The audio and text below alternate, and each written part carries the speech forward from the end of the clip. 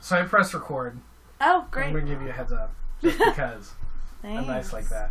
That's so nice of you. I don't even know where. Okay, so here with Jack, and what is your preferred title for the podcast? Because we generally use pseudonyms for people who are like, I don't want my name to be out there.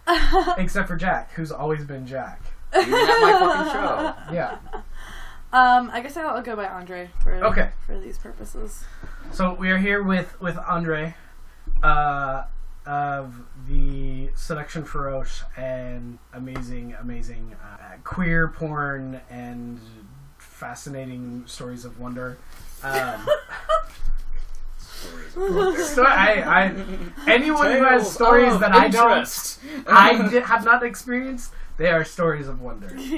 Jack, that includes you. You have a plethora of stories. It's one of the reasons why you've been on the podcast so many times. Fox is not on the podcast today. He's working. Actually, listen, all 200,000 of you from China. China! Don't worry, we're not giving away national secrets, NSA. So, alright, so we're here. I don't even know where to start. Okay, so you, Andre, are not self-proclaimed nerd like Jack or myself. No, I just have been... I'm drawn to nerds. I date exclusively nerds. Okay. I don't go looking for them. They just are magnetized towards me for some godforsaken reason. And of all genres too, right? Because you can be nerdy about just about everything. So I've dated people who are like comic book nerdy, who are, television show nerdy, who are book nerdy, who are, science nerdy. Yeah. But I do not identify as a nerd myself. Alright, okay. Alright, so you're not here for the geeky part of the podcast. I mean, I can be here for the geeky part. I just don't know how much I can contribute to the geeky okay, part. so in the everyone needs to love a geek, okay? At some point or another, we need people to love us. I would say that everyone has their own nerdy thing. Their own, geeky, nerdy, even jocks are kind of nerdy. Anyone who gets involved in, the statistics of how a player plays, you're a sports nerd. Yeah, I agree with So, everyone has their own thing. So you could be. Sex You nerd. could be. You could say she's a sex nerd. I could say I'm a sex nerd. I guess I just don't identify much with, the nerd geek community. The nerds, whatever you can obsess over and but I guess I do wear glasses and I do obsess over and know a great deal about sex, so maybe you guys are breaking out my There's hidden that. nerd. There's that. Jack you wishes. could. Time. I know. So hard. Jack wishes there were more nerds. It happens. Alright, so you... I really wanted to have you on because... before even I guess I'll pretense this with you were recently written about on Cosmo's website. Yes, yeah, I was. And I actually wanted to have you on here before any of that had happened. So I just want to preface this with before you knew me before I was famous. Yes. we're just gonna be no, I wanted to talk to this person before. God damn you, Cosmo. Something tells me that your approach to this podcast will be significantly different than Cosmopolitan's approach to it. Probably. Maybe a slightly different demographic listening to your yes. These are not housewives sitting at home wishing that there were things better that they could be doing with their lives out there. I take offense to that. I was totally reading Cosmo when I was 13, and it was just... I was going to say, I'd 13-year-old gay boys that are yeah. No, there were... That I got my idea of femininity from Cosmo, from growing up in Cosmo, and it was so that's what femme is. So what would you call your profession? Oh, I'm a sex worker. Okay. All right, we're not going to bury the lead. That's an easy question. Damn. Next really one. It's going to be you could get super granular and clinical with it, but all right. No, I mean I do a lot of things, but I think we're going to be talking a lot about sex work during this podcast. So the bulk of my work is sex work. So sex work. Okay. I'm more. I will totally preface with I'm interested in the sex work conversational topic. I'm really interested in more of your mixing that with your own entrepreneurial spirit that I have witnessed as, well, more so from afar, but been able to see and experience on certain levels with shows that you've put on, as well as your own maybe drive towards the shows via sex work and your take on sex work. So what I guess the first one would be, what brought you into sex work? Okay. So I'm gonna try and not be like super questiony, but there are a few questions. I mean, like, just broad spectrum. What was the draw for you? Well, I've been doing sex work in one way or another since I was about 18, so it's been, Jesus Christ, it's been 8 years now. And I don't know, I've always been very, I've always approached sex really nonchalantly, like the concept of sex. I never was fazed by it growing up. If I had questions, I would my generation is pretty much the first internet age, so by the time I was 13 or 14, we had a computer in the house.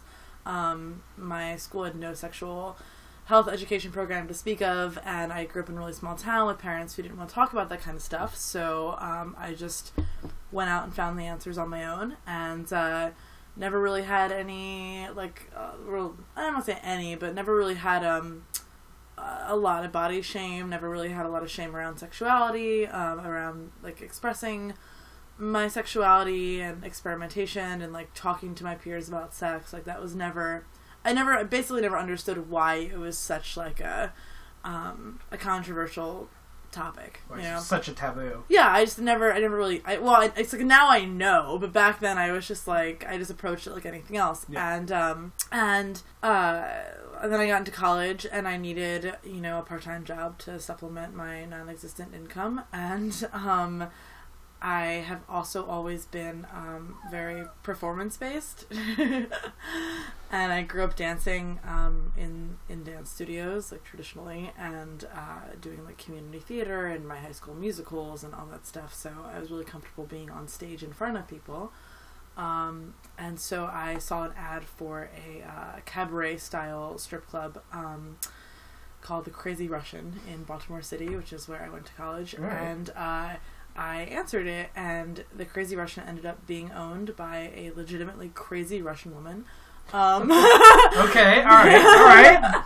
Named Valeria, and her husband Vladimir ran this little, like, eclectic, time-warpy type strip club, and I started dancing there, and I danced there for 4 years, and kind of what happens in the sex work industry, if it's an industry that you decide you want to spend some time in, is that the more you do, the more kinds of opportunities get presented to you, the more kinds of people you come in contact with, and the increasingly different, like, genres of the industry, come in contact with you over time. So, you'll be dancing for a while, and then someone will be like, would you be interested in doing this, like, nude fetish modeling thing? And be like, oh yeah, like, that sounds nice. And then, like, you try it out and you're like, okay, cool, I'm comfortable with this. And then a few months goes by and someone's like, oh, would you ever consider, like, doing this, like, live webcamming thing from your house? And you're like, oh yeah, actually, that sounds kind of cool. Like, let me try that out. Okay, cool, yeah, I'm really comfortable with this. And then it just kind of, like, it's like the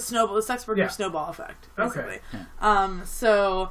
yeah, I once said during an interview, I forgot what it was for, but I once said during an interview, I'm like, yeah, so I was just kind of, like, snowballing my way through, and I'm like, oh god, no, that's completely different connotation. That is, a very different kind of... I've never actually snowballed. So yeah, I just kind of kept doing that, and I, my snowball effect looked a lot like, going from stripping and modeling to getting into burlesque, which I know you want to talk about a little bit later. But I got into burlesque shortly after I started dancing. So when I was the end of 18, beginning of 19, and then live webcam modeling, and then this thing called session wrestling, which is the best job in the whole world. It means that I have to wrestle naked girls for money, and it's really awesome. And I honestly think that might actually be the first place I saw you was, and I don't know, maybe I might be wrong, but The Ultimate Surrender? The Ultimate Surrender, yes! That was my first porn that I ever shot. Okay, was for Ultimate Surrender.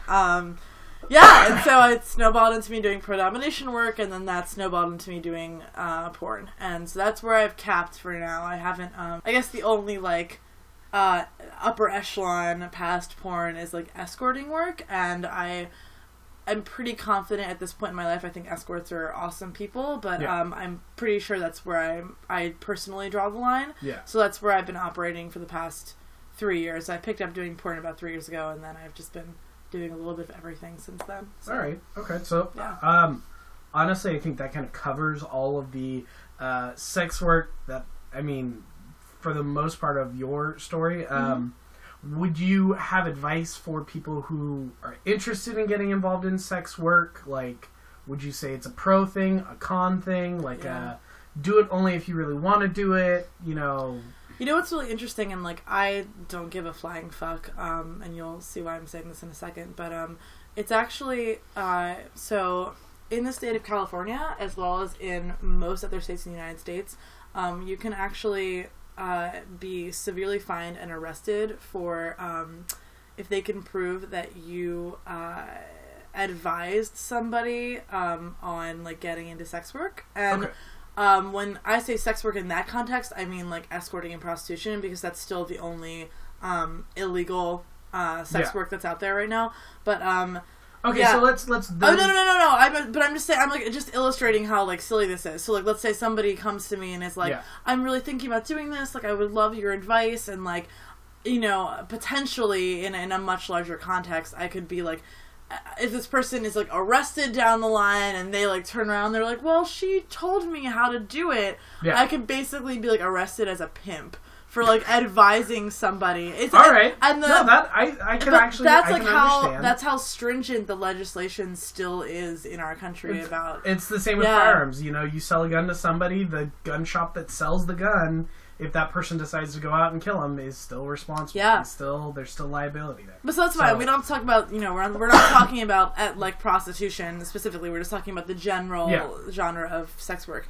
I would say, you know, a lot of people get into sex work because it seems, you know, like fun and like sexy, and they hear the way that our culture presents sex work to its people is either, you know, it demonizes sex workers and it presents them as these like drug addicted, you know, they have no other options for income, so this is like their last resort type people, or it super glamorizes sex workers, and now we're seeing HBO specials like about like, you know, call girls that are like driving around in Lamborghinis and like rolling around in their like hundreds of thousands of dollars on their beds, and like that's what, you know, a whole other group of people think sex workers look like, right? Yeah. But the reality of the situation is that sex workers are the small business owners and entrepreneurs of our culture, and they're middle class, they're working class.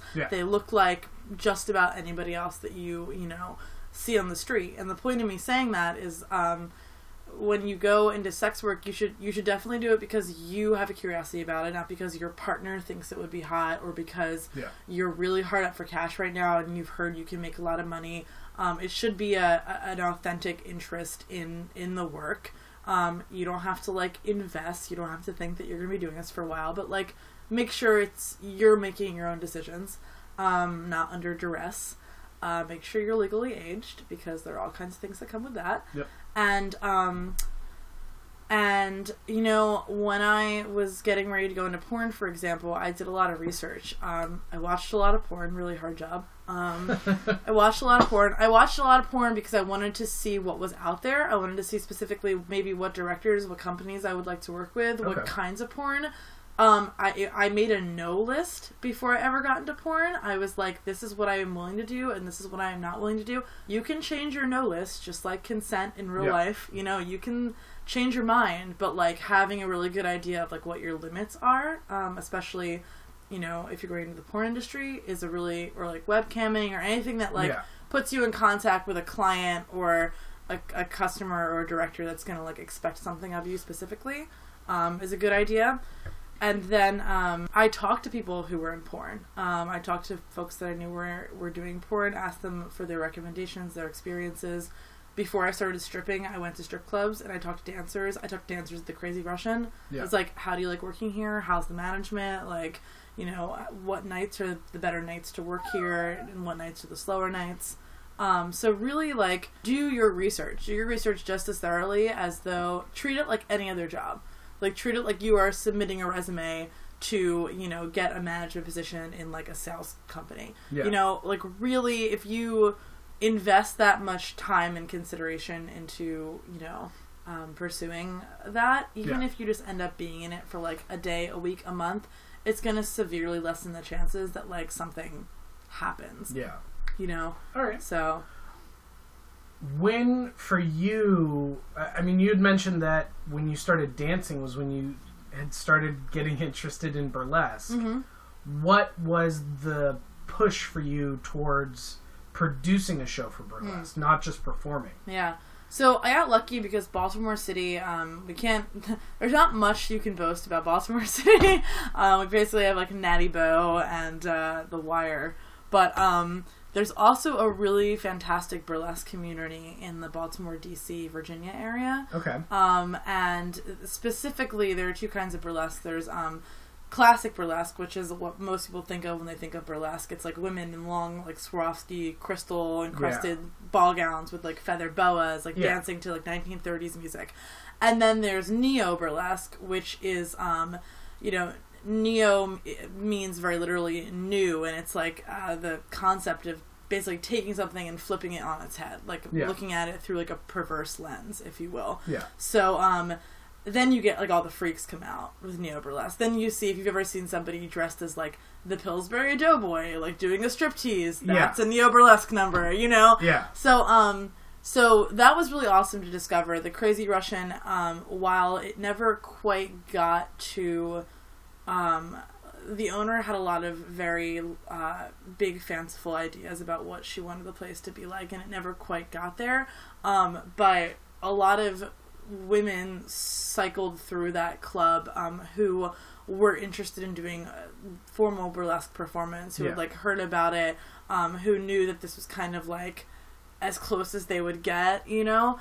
So I met a lot of like minds in that club, and we started kind of shopping around and going to burlesque shows. And I started following a performer by the name of Paco Fish, who's one of the best male burlesque performers I've ever seen in my life. And he kind of was holding open auditions to start a burlesque troupe. Yeah. And so some friends and I auditioned, and we got in, and for the next 3 years we were part of a group called Sticky Buns Burlesque. And we used to produce most burlesque shows or burlesque troupes. They'll have like a monthly show every month, and it'll showcase people in the troupe, and then they'll bring in like guest performers, and like it's a nice little like variety show. Everyone has their own act. But we kind of like went above and beyond and then burned out because of it. We decided to produce our own basically like feature film length burlesque shows. Like we produced burlesque plays where we like wrote a script, we rehearsed it as a play, we came up with our own like unique musical numbers that we would perform as a group, and then we all also had like solo things, but it was like a plot. And so it was really labor intensive, and burlesque doesn't pay that much money, which is why at this point in my life I'm doing more sex work than burlesque.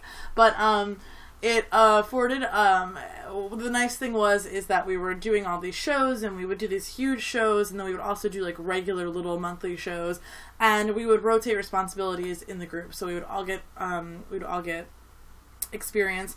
One person 1 month would be in charge of like marketing, promotion, and PR, and then another person would be in charge of like recruiting talent and managing talent and booking talent, and then another person would be in charge of like promotional materials, like graphic design, what our posters were going to look like, getting our flyers out. Like another person would be like the choreographer for our group numbers. So we would cycle those, and after 3 years you become really, really good at it. And then Baltimore's a small town, so as soon as Sticky Buns kind of everyone went their separate ways, most of us started producing our own stuff in the same area. So at that point, now we're talking like 2012, maybe?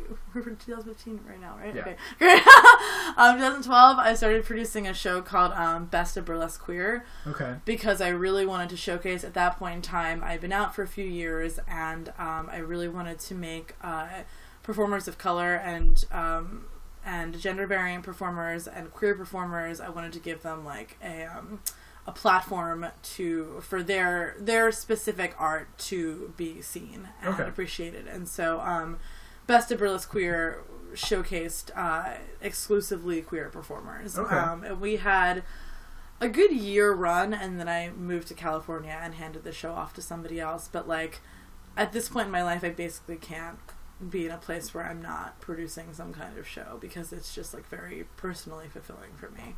So it's more of the passion than the bill maker. Yeah, I mean, it's like I moved to California. It's a double-edged sword, right? It's like you move to California, many people migrate out here, many queers migrate out here, or soon to be queers. Yeah. because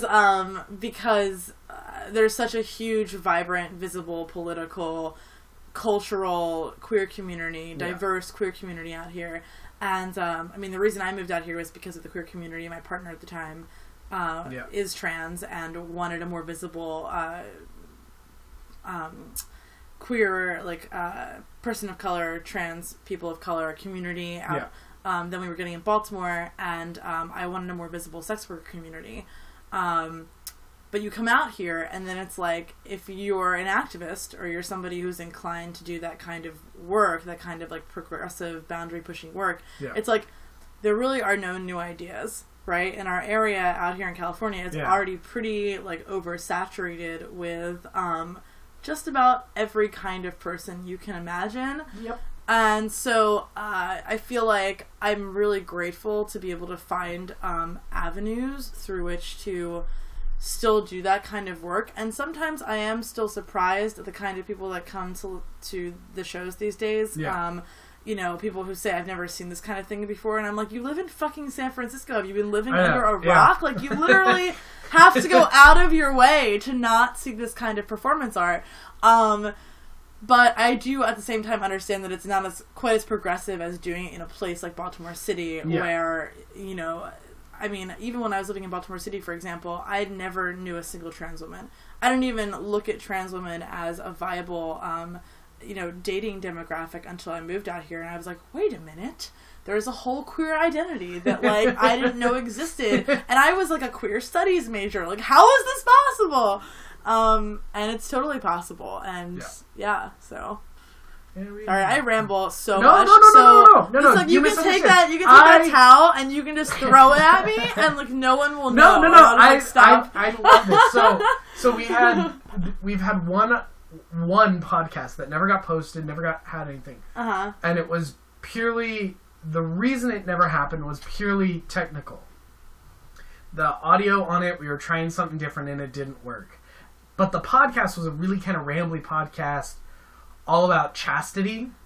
As someone who is a chastity enthusiast, we brought on someone else who was a chastity enthusiast, and we got super granular about it. Like, and I thought it was going to be a really good podcast, and then we tried to listen to it, and the audio quality was bad. So I actually really like it when people ramble and talk, and they get into a flow of talking, especially when they are passionate about what they're talking about. Mm-hmm. So being passionate about the burlesque is something that is, I mean, I'm just sitting here and I'm taking it in, and I love it because it's good. It is you are passionate about what you do, and I feel that that's like my day job. I can't, like, I like what I do. I can't stand the people I work with, which makes me not passionate about my day job.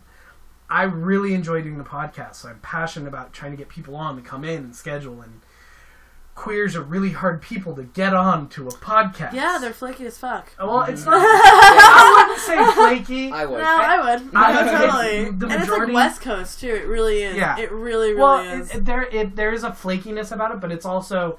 like, I found maybe it's just the people I've tried to get on, are always super fucking busy.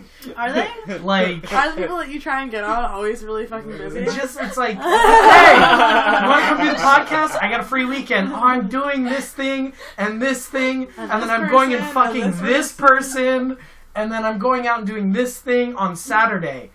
I might have time for you on Sunday in between this thing. I mean, the great thing about podcasts is that, like, you can literally be fucking somebody and still doing the podcast. Yes. Like, I could be fucking Jack right now and still doing the podcast. No one knows. No one knows. No one knows. You guys don't know. No one knows. Don't tell anyone, but Jack is really quiet in bed. I don't think that's true. But. So. It's time for mimosa. I figured that would happen. It broke. So. Oh, yeah. As we sit here drinking Prosecco mimosas. Oh, my God. All the time. So. I don't even know where to go because, like, that was, like, I'm so kind of basking in the glow of passion. Well, I actually have, I kind of have a direction that I feel like you might like. All right, throw it at me. Okay, I want to know. So for people who are listening who don't have like nearly any context yet, also I just noticed you have a little stuffed hedgehog toy, which is I have a stuffed hedgehog toy for my dog too. It's so cute. Okay, I'm done. It makes noises, and the teacup chihuahua will grab it, shake it around, and throw it like it's nothing. It's bigger than. It's almost it is bigger. It is big. It's bigger than the dog. It's really cute.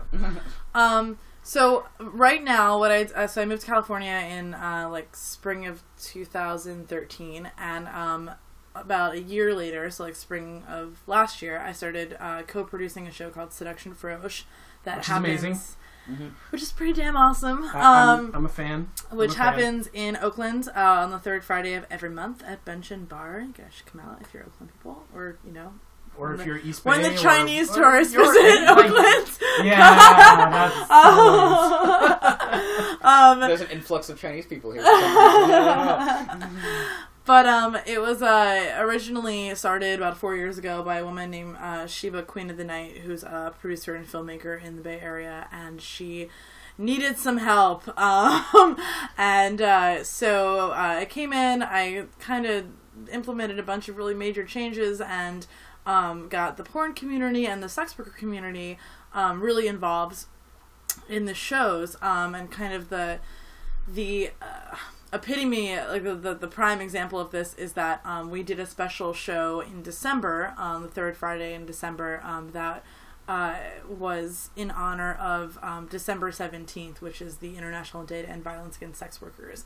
And we normally try and showcase sex workers both behind the scenes in terms of like staffing people who are involved in the sex work industry, bringing in people who are directors and producers to like vend their DVDs and their other like adult related products at the shows, as well as have sex workers on stage who also happen to be like burlesque or variety performers. But for this particular show, we the entire lineup, everybody was a sex worker, and we had Carol Queen, which was amazing. Yeah, Carol, you've said you want to come on the podcast. Carol, we'd love to have you on the podcast. Andre Shakti says that you need to get on this podcast right now because the mimosas are amazing. So we were fully staffed, and our entire lineup consisted of sex workers, and we also had we partnered with a like queer rock opera in oh my gosh, what is it called? I'm so terrible right now. What's that? Wildcard, thank you. Wildcard, queer rock opera, and all of those guys are also sex workers. So I've been trying to really bridge the gap between the sex work community and the performance community. And you would think there just like wouldn't be a gap there in general. Be like, oh, well, like, you know, sex workers like strippers should get along with burlesque performers, right? Because they're essentially doing the same thing. No. And but maybe that's just because I've been exposed to it. The problem there is that it basically lies in individual the individual defining of the term sex work, right? So there are lots of people out there who self-identify as sex workers. It's an identification, just like saying I'm queer, I'm a person of color, I'm whatever. It's a self-identification. Just because you know somebody does prostitution, to refer to them as a sex worker may not be accurate because they may never have self-identified that way. Yeah. Like, that really may just be a job to them. Yeah. Normally, if you're a sex worker, you also are involved in the political side of being a sex worker, of, trying to pass pro-sex work legislation. You're probably also involved in, like, the social and cultural aspects of being a sex worker. You hang out with other sex workers. Yeah. You go to, rallies, you go to brunches, you go, et cetera, et cetera. You speak about being a sex worker, you speak on panels, you teach classes, what have you. Yeah. So burlesque performers and strippers specifically, but we can say sex workers as an umbrella term, have kind of been at war with each other the past however many years because basically because people who are not in either of those communities take it upon themselves to identify performers for them. So people who are doing burlesque, they may very well believe that burlesque is a form of sex work, right? Okay. I believe that burlesque is a form of sex work. I believe that sex work is the exchange of money or goods for services that sell sex or the fantasy of sex. Okay. The idea of sex, which burlesque performers very much do. Yeah. They do it in a very cerebral, artistic way. Yeah. But they're selling, the whole reason that burlesque is a boom is because it's sexy. Yeah. And for anybody who performs it, in my opinion, to try and, like, shove the fact that burlesque is sex-driven and desire-driven under the rug is just kind of, like, insulting to people who identify as sex workers, So, yeah. Then there are people who are, burlesque performers who absolutely, if someone told them they were a sex worker, they would freak out. Yeah. And I feel like, this kind of, like, division in a subculture can be seen in so many different ways. It can be seen in the queer community in terms of, cis-identified people and trans people, right? Yeah. It's like, why can't we all just get along? Well, we can't all just get along because somebody always needs to be on the bottom of the totem pole, right? In order for others to succeed, somebody always has to be on the bottom. So, in terms of... somebody always has to be on the bottom, Jack. Jack's head bounces up and down excitedly. Do you like that? Yeah. I completely agree. It's alright. I've been referred to as being on the bottom of the totem pole as well. Or on the end of it, or, like, halfway up it, or... wherever you need me to be, really.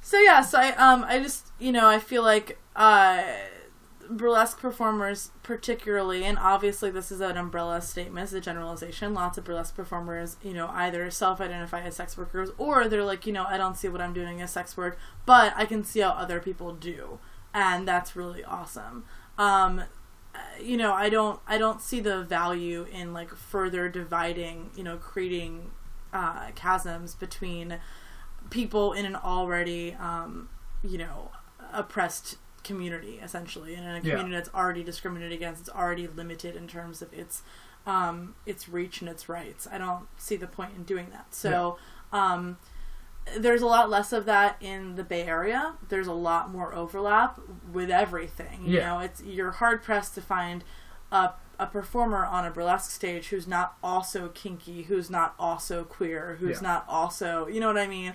So, again, it's a little less revolutionary out here. All right. To put people on stage who identify as sex workers and have them doing burlesque or have them doing drag or have them doing circus. Because God forbid people can be multifaceted individuals with multiple talents. I know. But that's kind of the point is, of that show in December was to put all these people on stage, to recognize that sex workers are multifaceted individuals who come from, like, a myriad of backgrounds and have a substantial amount of talent. Yeah.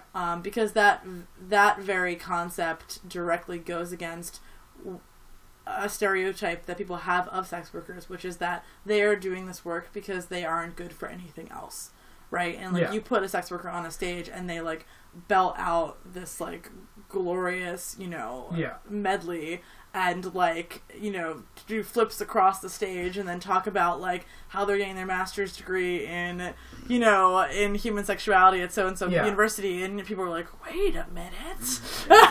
They're not supposed to be doing all of that. Didn't touch you in a foul way? Yeah. Oh, God. You're not hooked on drugs? No. Oh, yeah.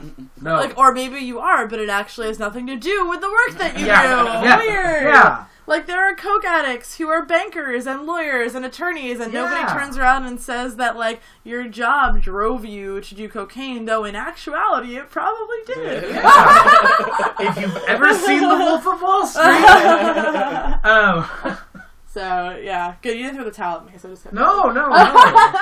Big eyes. Not at all. Yeah. No, I seduction is, like, probably... I had been to debauchery... And I was like, okay, debauchery, it's okay, it's the White Horse. Like, I had lived around the White Horse. I'd gone to it before. Jack's like, wait a minute. Pre-transition, pre-all this. And I'd gone to debauchery a few times. I was like, okay. And a friend, actually a mutual friend of Jack and mine, had really pushed me. She was like, you gotta come to seduction. You gotta come to seduction. You gotta come to seduction. Mm-hmm. And I know... one of the stage kittens, I'm friends with one of the stage kittens at seduction, so it's like, yeah. I love me some Lola. And I can't think of anyone who doesn't love Lola. Mm-hmm. And so, like, I was like, all right, fine. And I caved, and I went to I think the first seduction I went to was the seduction before Folsom this last year.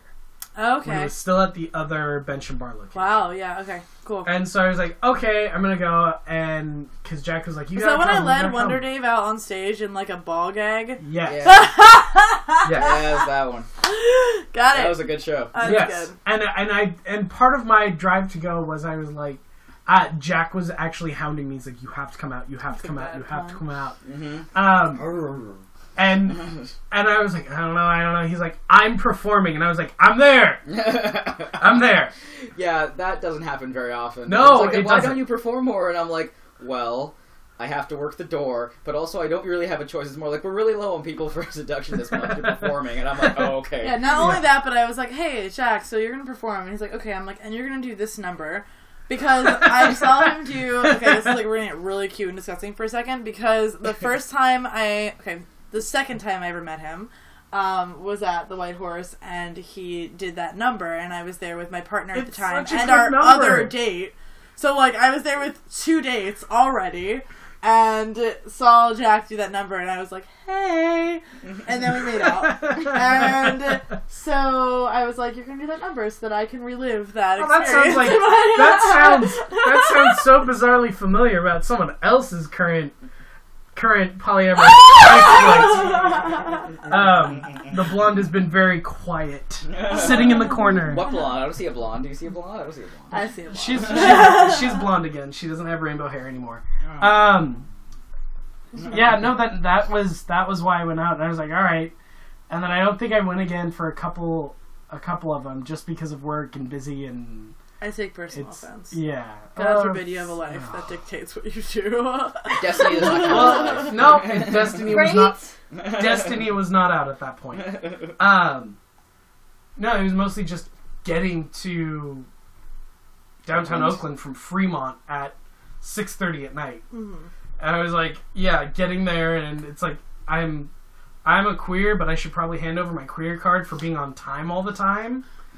I feel you. Like, yeah. I can't do it. I can't do the late queer. Mm-hmm. Like, I don't know what it is. After 15 minutes early for everything. Yeah, and I don't know, but yeah. So it and then we went to the November 17th show, and then we went to the day for the sex worker show. That was December.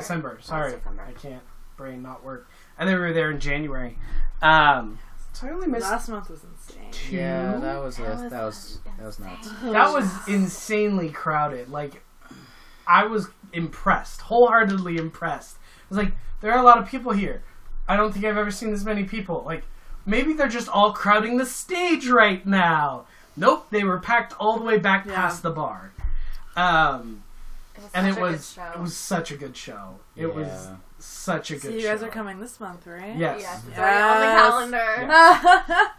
And this time you're going to go in for free, and you don't have to pay because... Okay. All right, that's awkward, but okay. Talk to our door person, Jack, who just happens to be here right now. I think I can remember your faces. What? Write your names down so I just make sure I have it.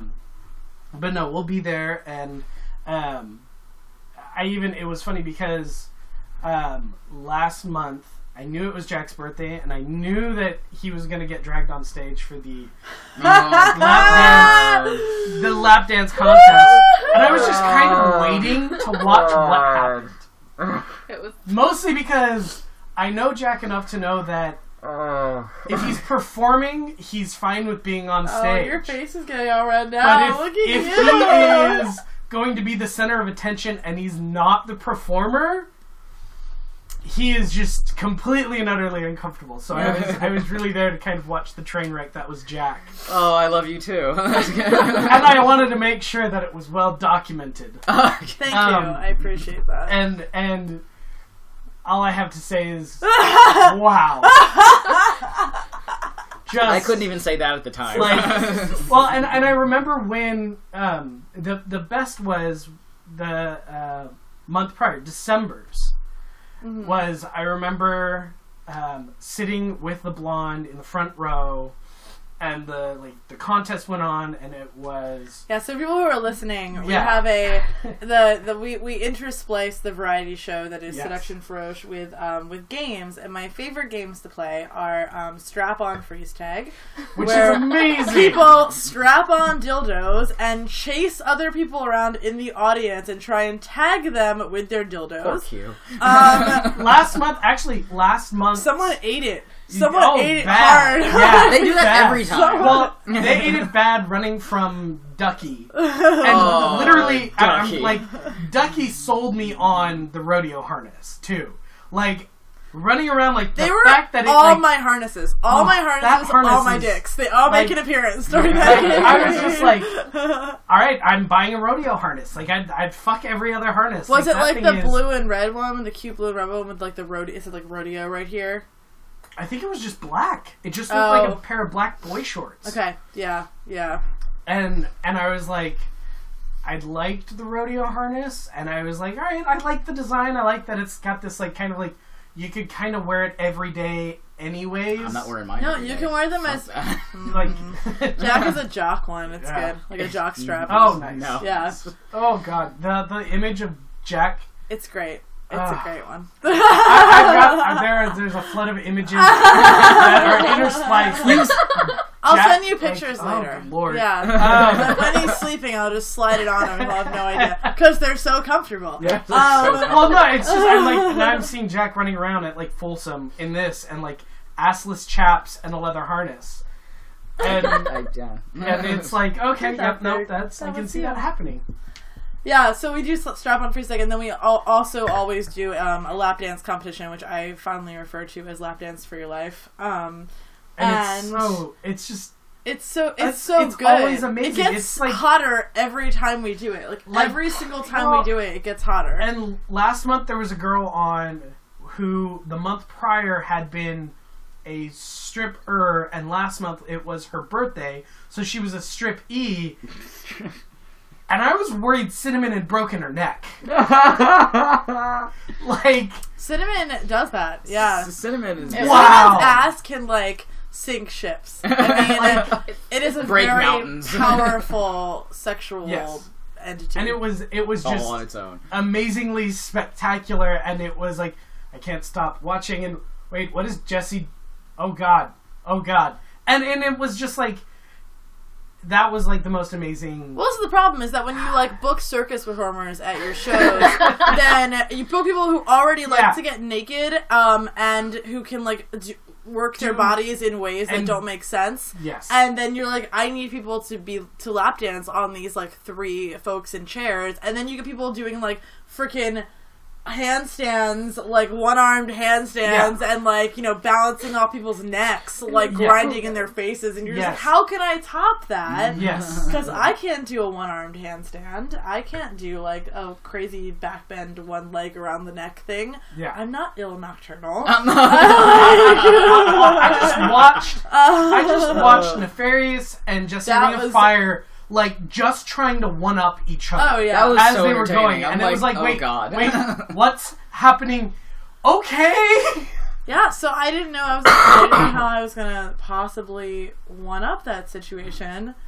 So I grabbed the reluctant polyamorous man's other partner. I know, Jack, you were so like, I'm not poly. And you've got these two amazing people hanging off of you. Like, you are like, shut your mouth. Let's do that. Let's do a whole podcast about how Jack's not monogamous. Yes.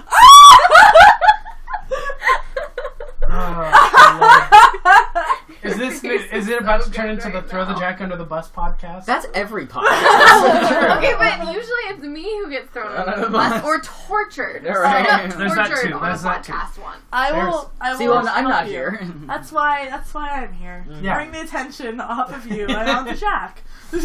So, and it's not like Jack doesn't love it. He loves it. He does. completely and utterly loves it. But he is absolutely reluctantly Yeah. non-monogamous. Hey, if we're talking about you know, like, how I identify, I am a monogamous person. I just happen to be in a non-monogamous situation right now. I fell into this non-monogamous situation. Kinda. Oh, no. Fell and there are all these dicks in my face now. I don't know what happened. Not so many of those. I mean... Okay, no, there's a few. Oh, you really want to drink right now? I do. I have other booze, Jack. If you need other booze. Jack's going for the hard liquor now. He's like... It's 5:00 somewhere. So anyways, but yeah, careen wildly off track. No, it's tangents. That's the great thing about editing. Yes. We don't do that on this podcast. So, nope. Not so much. There have been a couple of times, but the editing is mostly just to take out long, empty pauses. Oh. But no, so I'm really... I don't want to say enamored, because that's not the right term, but I'm just like in awe of everything that you've done for yourself in the last few years, because I don't want to say it's a Cinderella story, but it kind of sort of is. I really want to watch that version of Cinderella. Like, I would love to do that. Well, like, but it is, I mean, like, if any porn people are you listening, are interested totally... in doing a Cinderella parody. Oh, it can be done. We're in the Cinderella. San Francisco Bay Area. It can happen. Well, can then I ask a question? Okay. What next? There you go. Next. What are your thoughts on what next? What am I doing? Yeah. I don't fucking know. What am I doing? So I love being a sex worker. Obviously, I've been doing it for 8 years, so something must be going right for me. It's when it's good. It's kind of like that old nursery rhyme, and I don't remember the nursery rhyme, but you'll know which one it is when I say this. It's like when it's good, but when it's bad, it's like it's really bad, you know. But when it's good, it's really good. But when it's bad, it's really bad. That's how sex work is. And I mean, you can look at it if anybody's ever been in a sales position. I mean, you are. Some people in the porn industry have their own agents. Yeah. We're talking mainstream porn performers. That is the only thing they're doing, you know, and they have a really successful agency working on their behalf. I'm not talking about those people. I'm talking about everybody else. It's like being a salesperson. You're on 24/7. Yep. You know, whenever I go out anywhere, I'm like very conscious, especially in this area. Like, it's such a small community. I'm very conscious of the fact that, like, on any given night, like last night we went dancing to Ships, and I gave my business card out to 3 people. 2 people who want me to like walk in some queer fashion show in Oakland, and another person who wants to work with me as a director. And it's like, if I had like gone out in like my, you know, like my sweats and like my hair wasn't done and my makeup wasn't done, like that probably wouldn't have happened, number one, and if it had, I would have felt like awful about myself. So like, it's like a constant state of being on. And also, you'll just recognize you in general besides that. Yeah. and when things are going really well, when like you're, you know, again, the sales analogy, you're selling a lot, like you have a lot of clients, you have a lot of customers, when I have a lot of shoots lined up, when I have a lot of private clients lined up, it's the best job in the world. It's like you wake up every morning, you're like, it's like Groundhog Day every day. It's like, this is, you know, you wake up and it's a whole new day, and it's like the best day, and I like can't imagine doing anything else, right? But then there are these long stall periods. That's just how it is. It's like you have these long hiatuses where, you know, maybe you personally burn out of doing the work, or you just have a lull in work, in film work, or in like personal clients, and unless you have like a plan B or a backup plan or like another job running parallel to that, you're kind of like, you know, shit up the creek without a paddle. So I feel very fortunate in that I've been able to always have another career lined up running parallel to all of the sex work that I do, even though the sex work and the performance takes up about 70% of my time. I also work in the security industry. I'm an EA for a cybersecurity company, and you know, it's not what I want to do with the rest of my life, but it's really interesting, and it provides a luxury of a steady paycheck.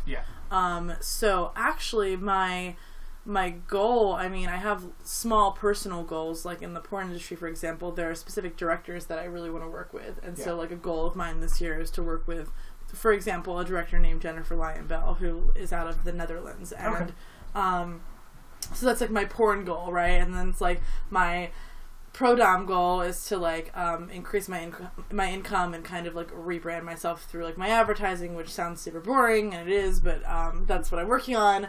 But then kind of my personal goal is actually to like get a little more grounded and like get a little bit more of a basically encourage stability, because living as a sex worker, especially somebody who does it full time, which I don't, it's a very unstable, it's a very exciting and sexy and scary and unstable way of living, and this year I'm like really trying to focus on actually picking up more hours with my security job, while keeping my sex work brand you know, flourishing at the same time, and also just like spending more time at home with my partners and my dog.